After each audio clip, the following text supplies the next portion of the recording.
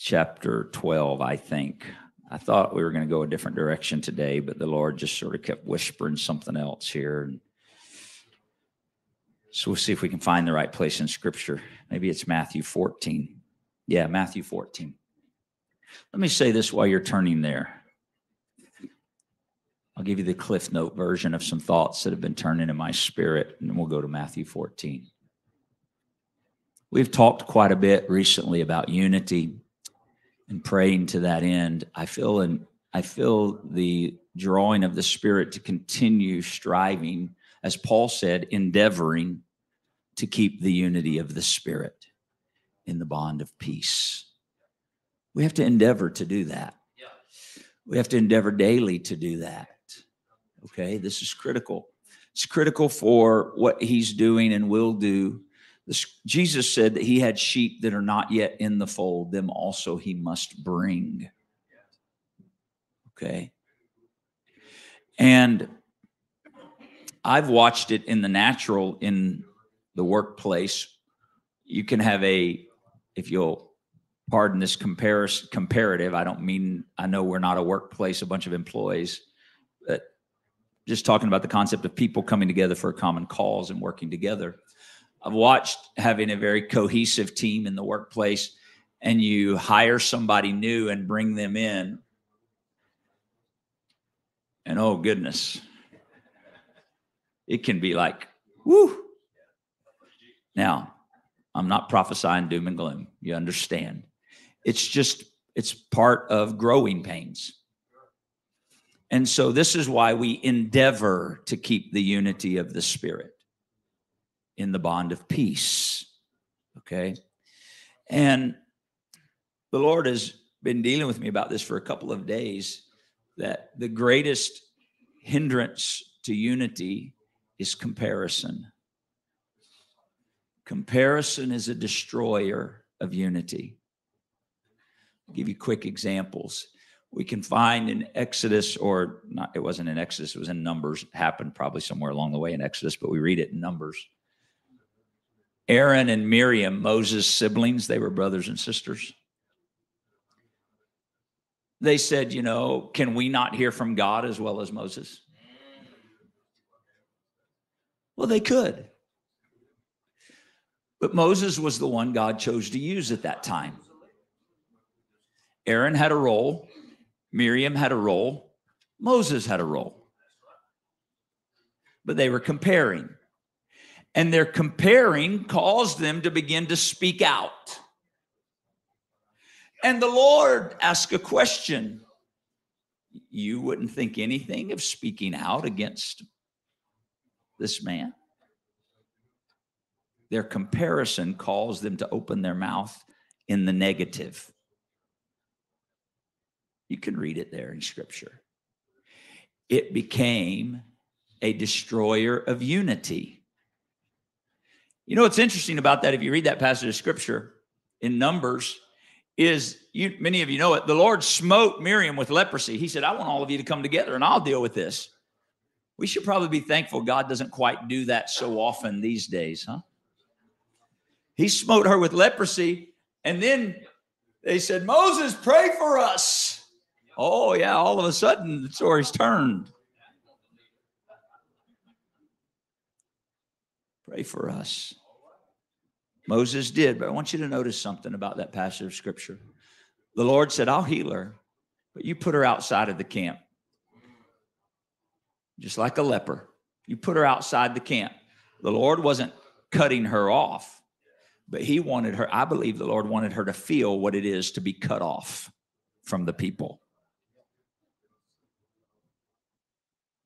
And she was cut off for 7 days. But I want you to notice the greater adverse effect. If you read the last verse in that chapter in Numbers, the whole tribe of Israel didn't move until the 7 days were up and she came back into the camp and was healed. Disunity hinders the movement of the whole. And so we must endeavor to keep unity. Comparison can destroy that. You read Acts 4 and Acts 5. At the end of Acts 4, you got people giving land, selling houses, giving it all. And in Acts 5, you find a couple named Ananias and Sapphira that thought, that looks pretty cool. They're comparing. Let's sell our land and let's say we're giving it all, but let's hold some back. But comparison did that. Now the Lord saw the church growing. The church was multiplying. Great things were happening in the church. And the Lord said, I'm just going to deal with this because I'm going somewhere with the church. And he gave them a brief moment to correct it.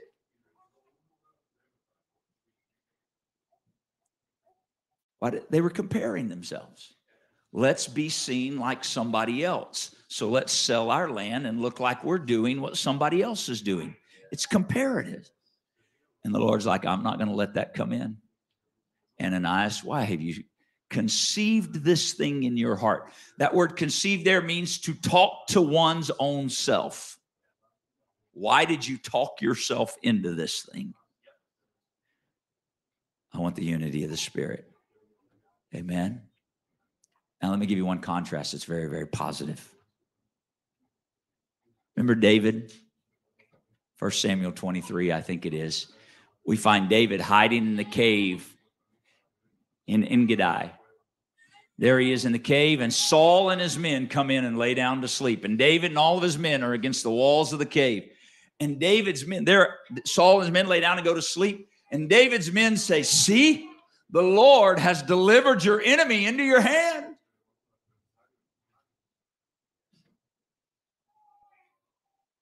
You don't think David wrestled with comparison? I've been anointed king. He knew he had an anointing on his life. He had killed Goliath. He had served Saul. You don't think he wrestled with that? And he's following after God. Saul is no longer following after God. You think he's not going, man, I should probably just go ahead and go forward. I could be a better king than Saul. You don't think he had to wrestle? He was as human as you and I. And so he just cut off a piece of his skirt from his robe.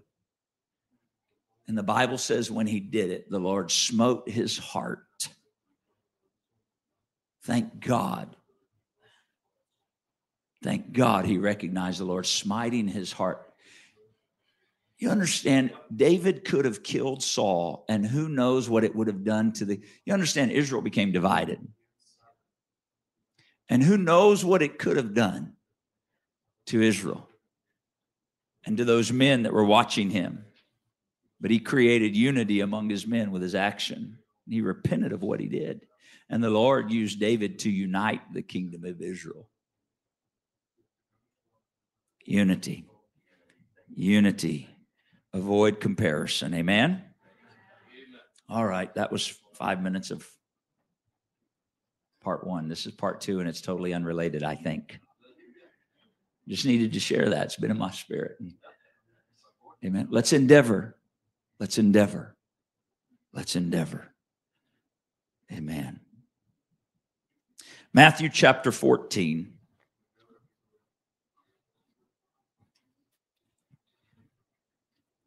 I'm looking for the verse because I really don't know where we're going this morning. I hope that's not too honest for all of you. Verse 23, Matthew 14 and 23.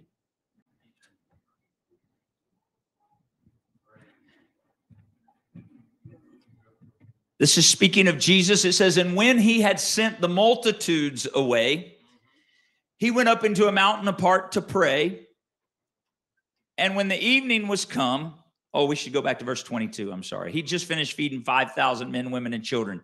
This is where the disciples, he broke the bread and blessed it. And then the disciples started giving it out. And the miracle took place as they were passing stuff out. Okay. And so verse 22, they're done with that. And straightway, Jesus constrained his disciples, get into his ship, go before him to the other side while he sent the multitudes away. I've always wondered about that.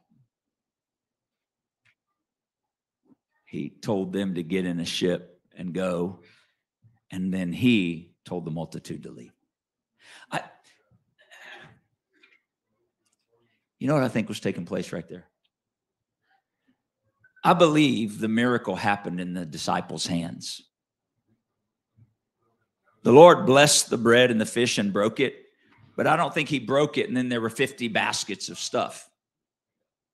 He blessed it and he broke it and he told the disciples, now go pass it out. I believe as they gave, it multiplied. I believe as they gave, like the woman with the little cruse of oil and a little barrel of meal, as she continued to pour out, it continued to come. I really believe that's how the miracle worked. And then they took up 12 baskets. And so, the Lord protects us from ourselves in his love for us and his using of us. There's things he does in our lives to protect us from ourselves. And these disciples, having just been used in this magnificent miracle among I think it's pretty safe to say there were probably at least 10 to 15,000 people, because it was 5,000 men plus women and children. So these 12 men had just been used of God to do the miraculous, to participate in the miraculous. And don't you know, it would have been a prime opportunity to gather followers.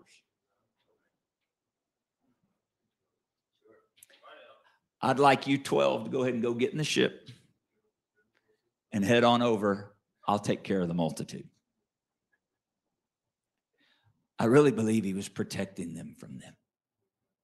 And protecting them from men that would try to attach themselves to a man. And so he sent the multitude. That's not what I want to talk about, but side note. Verse 23. And when he'd sent the multitudes away, he went to a mountain apart to pray. And when the evening was come, he was there alone. Verse 24. But the ship was now in the midst of the sea, tossed with waves, for the wind was contrary.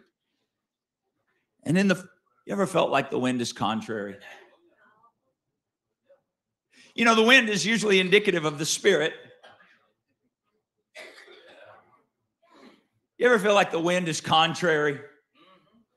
Like you're trying to go somewhere, you're trying to walk in the will of God, trying to do the will of God, trying to be obedient to God, wanting to please God, responding to what you believe is the voice of God, and stuff's contrary. Why am I dealing with contrary stuff? And sometimes it makes you go, did I hear from God? Am I doing the right thing? Am I going the right direction? Is this a good boat? Maybe I need a different boat. Maybe I need to change this. Maybe the wind was contrary. I find it interesting that Matthew drew this. He does this back and forth. He paints this picture. Jesus is over here. They're getting in the boat. Jesus sends the multitude away. They're taking off. Jesus is in the mountain all by himself alone. They're out in the middle. It's like he keeps drawing this contrast of where Jesus is and where they are. Sometimes when we begin to follow the direction of the Lord, it feels like the Lord gave us direction and then he's nowhere around. Now, we know that's not true. We know he's omnipresent. We know he's always with us. But yet it can feel like there's these steps we take in our living for God that it is, what is it? It's a walk of faith. And we have a confidence we heard from him usually when we start. Walking by faith is not this. I think sometimes that's how we think it is, or that's our approach. Okay, is that you? Oh, no. Is that you? No, that's not walking by faith. When the scripture says we walk by faith, not by sight, that's not what it means. It means I walk in a confidence I've heard from God. I believe in the voice of God and instruction and direction for my life. I may not be able to explain why. I may not be able to explain where or what's going on, but I have faith that God is ordering my steps, that the way I'm going is his direction. And it's easy to walk by faith right after we hear from the Lord. Right? Philip heads south toward the desert. Okay. I don't know how far he went. I don't know if it was 10 miles, 17 miles, 3 days. Maybe it tells us in there in the book of Acts. I have to go back and read it later. But if it was longer than a few minutes, and I think it might have been, you know, when he was in Samaria and he heard that direction, I'm sure he was like, yes, Lord. I knew. Okay, I'm heading. Here we go. Then it got hot in the desert. And now I'm alone. Nobody's following me. Maybe a bird circling overhead. I don't know. But he was human just like you and I. And I don't doubt he started out with great faith. But along the way, the determination that I'm going to keep going until had to come from a confidence he had that he'd heard from the Lord. That's walking by faith. Not by sight. Not by the circumstances, not by what I see, not by the contrary wind. I'm not going to let the wind determine my direction. The wind is contrary, but it's not going to cause me to go contrary to the will of God. I'll just have to go through it. The wind was contrary. And in the fourth watch of the night, Jesus went to them walking on the sea. He has a way of showing up right when he's supposed to. Now watch. And when the disciples saw him walking on the sea, they were troubled, saying, "It is a spirit." And they cried out for fear.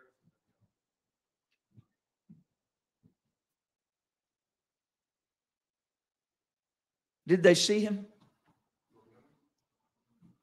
Did they see him? It says they did. But apparently, I can only determine this based on what we read. Apparently, the storm, though they could see him, the storm was enough that they could not discern that it was him. Does that make sense? And so they thought it was a spirit. And they cried out for fear. Many would say and believe that they thought it was a spirit of death coming to take their lives. They knew what Jesus looked like, don't you think? So apparently, the wind that was contrary in the storm got it to where they couldn't quite discern what he looked like. They couldn't make out that it was him. But watch. But straightway Jesus spoke to them, and he said, "Be of good cheer, it is I, be not afraid." And Peter answered him and said, "Lord, if it's you, bid me come to you on the water." And he said, "Come." And when Peter was come down out of the ship, he walked on the water to go to Jesus. They couldn't recognize him through the storm, but they recognized his voice in the storm. Your life of prayer is so vital. Consistent prayer is so vital because it's consistent prayer that allows you and I to recognize his voice even in the storm. If you and I do not have consistency in prayer, the storm can come and we're not sure if we're hearing his voice or not. Now watch. All that to get here. I think I know where we're going now. Jesus is there, and Peter makes what would seem to me a crazy request. Not exactly what I would imagine someone to say. Remember, it's just a verse ago, they're afraid. The wind's contrary. They're fearing for their life. They're crying out in fear. And Jesus says, "Don't be afraid, be of good cheer." The normal response would be, "Whew, Jesus, come help us." But that's not what Peter says. Peter says, "Jesus, if it's you, ask me to come." Does that strike you as odd or just me? Jesus, if it's you out there where I can't really see and where the storm's crazy and where moments ago it was bringing so much fear to my life, if it's you, Jesus, ask me to get out of this place of security and step into the unknown. What? Jesus, if it's you, I don't want to stay in the secure place that man has made. I want to step where you are, even if it's unknown to me. Jesus, if it's you, I just have one request. Ask me to come. Ask me to come where you are. I know there's a storm, but I'm not confident in what man has made, but I'm confident in where you are. I'm confident in where you are. I'm confident in your voice. Someone hear me today. I know who the Lord is reaching for. I don't know who, but I recognize he is. You are standing in a place of man-made security and saying, I feel safe here. I know there's a storm and it makes me nervous, but to take a step of faith is stepping into what I don't know. I'm telling you, it's safer stepping where he is in the unknown than staying in a man-made ship that is subject to the wind of this world. Peter made a decision. The unknown with him is greater than any man-made, world-given thing called security that is only fleeting. He could have put his confidence in the boat.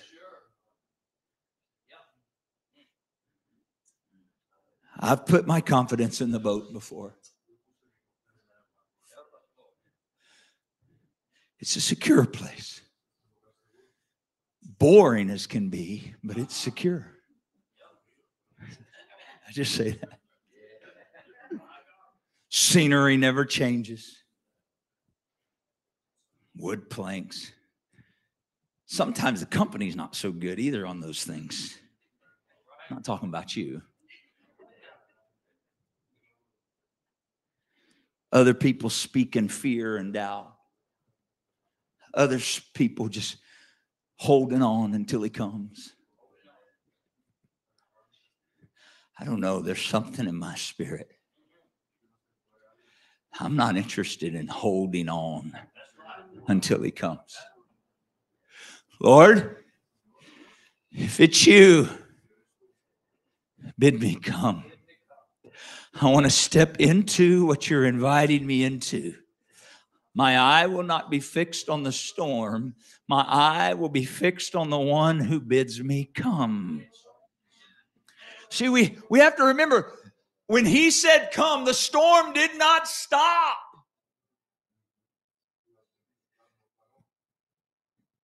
That's what we say. Okay, I'll step in faith out of this boat once the sea settles down. You know, it's a little crazy right now. Things are a little chaotic right now. I don't really know what's going on right now. And I think that's God, but you know, I'll wait till things settle down. And when things settle down, then I can give you 101 examples of stuff like that. You know, once all my finances are in order, then I'll trust God with the return of my tithe and offering. Once I get through this situation and circumstance of my life, then I'll commit to being faithful to the house of God and the things of God. Once I get all these problems in my life fixed, then I'll do the things God's asking me to do and reaching to others. Look, none of that's ever going to get all perfectly in order. You just got to step in faith. You just got to step in faith. You just got to step in faith to where he is. We want so many guarantees in life. There's some guarantees. Death and taxes, somebody said. Some of you were thinking that anyway, so I just said it.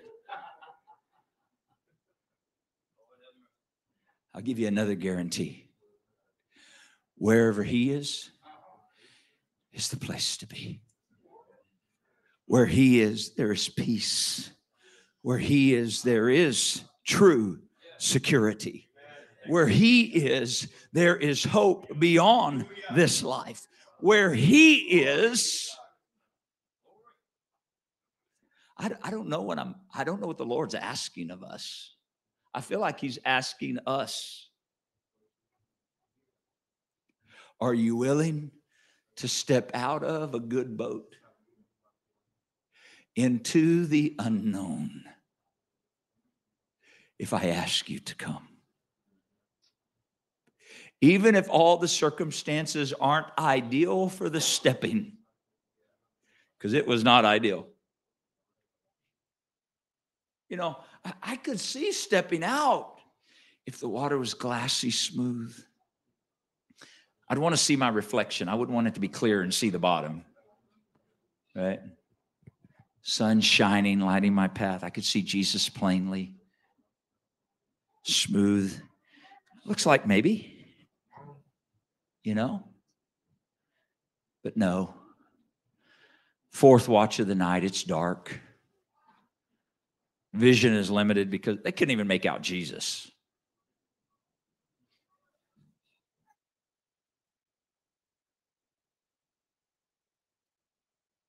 Spiritually, I sense that some of you have been asking God for a direction. Lord, what do I do? What do I do? What do I do? What do I do? And the Lord is saying, you step. Well, but you step. Into what? The unknown.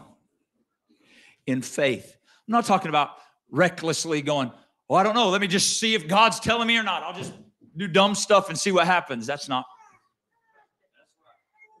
You understand this morning? Would you pray with me right now? Come on, would you talk to the Lord in the name of Jesus?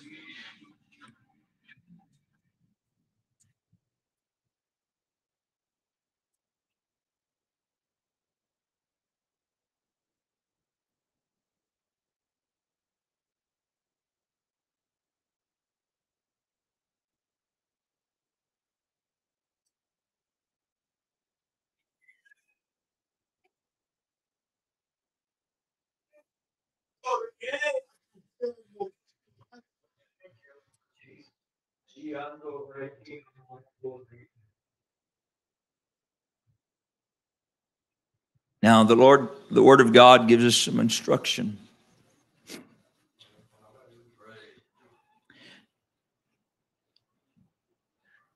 Let me say this before we read this next verse.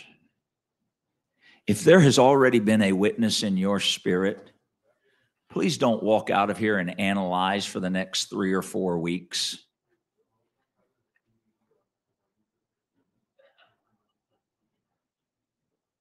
How long did Peter stay in the boat after the Lord said, come? He said, come. And when Peter was come down out of the ship, doesn't sound like there's much time in between. He stepped. He took the next step. I'm convinced that there are times we don't see all that God intends simply because we won't take that first step in faith. We want to know, well, but Lord, if I take the first, what's the second, third, fourth, and fifth going to look like? I'd like to know where this is going. Trust me, I would too. But he doesn't usually work that way. Philip heads south toward the desert. Good, clear, solid direction about what I'm having. He didn't even say, I've got something for you to do there. I think Philip probably trusted and believed. Who knows? But just go. The wind bloweth where it listeth, and you hear the sound thereof, but you can't tell where it's coming from or where it's going. Such are they that are born of the Spirit. Such are they that are born of the Spirit.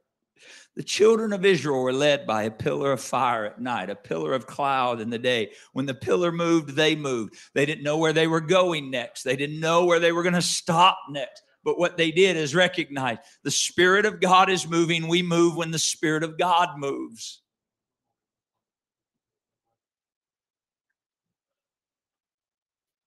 Peter moved. Peter moved. Peter moved. So he's walking on the water.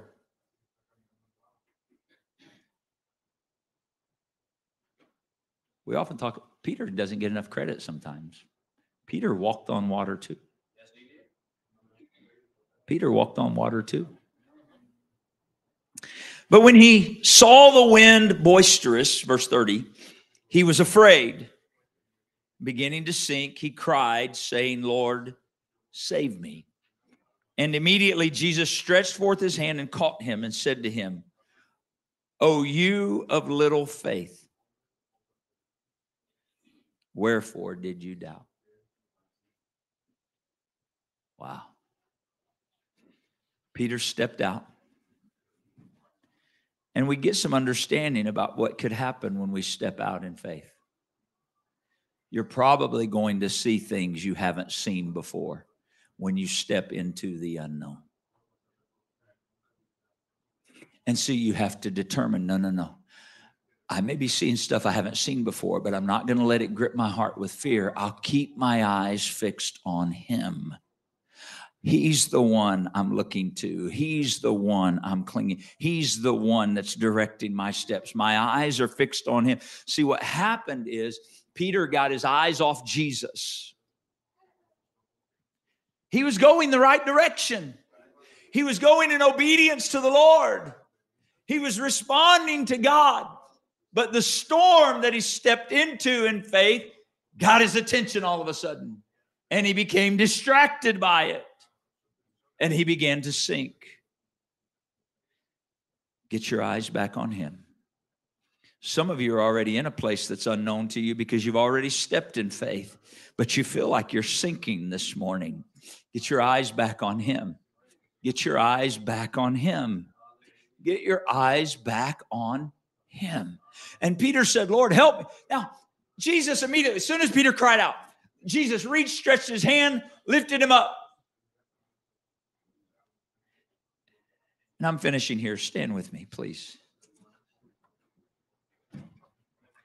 He lifted him up.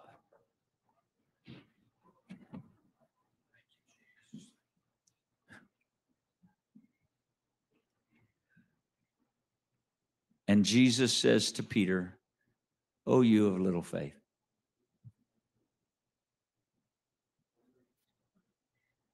What? You know what I want to say? Jesus, I'm the only one that got out of the boat. What about those guys? Oh, no, Peter. You're the only one that got out of the boat, so you're the one I'm talking to. Well, yeah, but at least you did, Peter. But you stopped walking in the faith of that first step. You had faith for the first step, Peter. And you may have had faith for the second step. I'm not sure at what point. But Peter, somewhere along the way, you stopped having faith. Peter, precious child of God this morning, you just keep stepping in faith. You just keep stepping in faith. Turn your eyes off the circumstances. Turn them back on Jesus. Keep stepping in faith. He is taking you somewhere. He is taking us.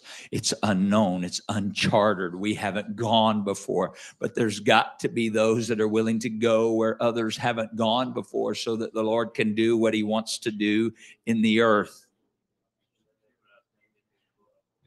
It was said at one point by those that the Lord used, we've never seen it on this wise. It would seem that God does things that men have never seen before. And for God to do things that men have never seen before, there have to be men and women of God willing to step and go where men and women of God have never gone before.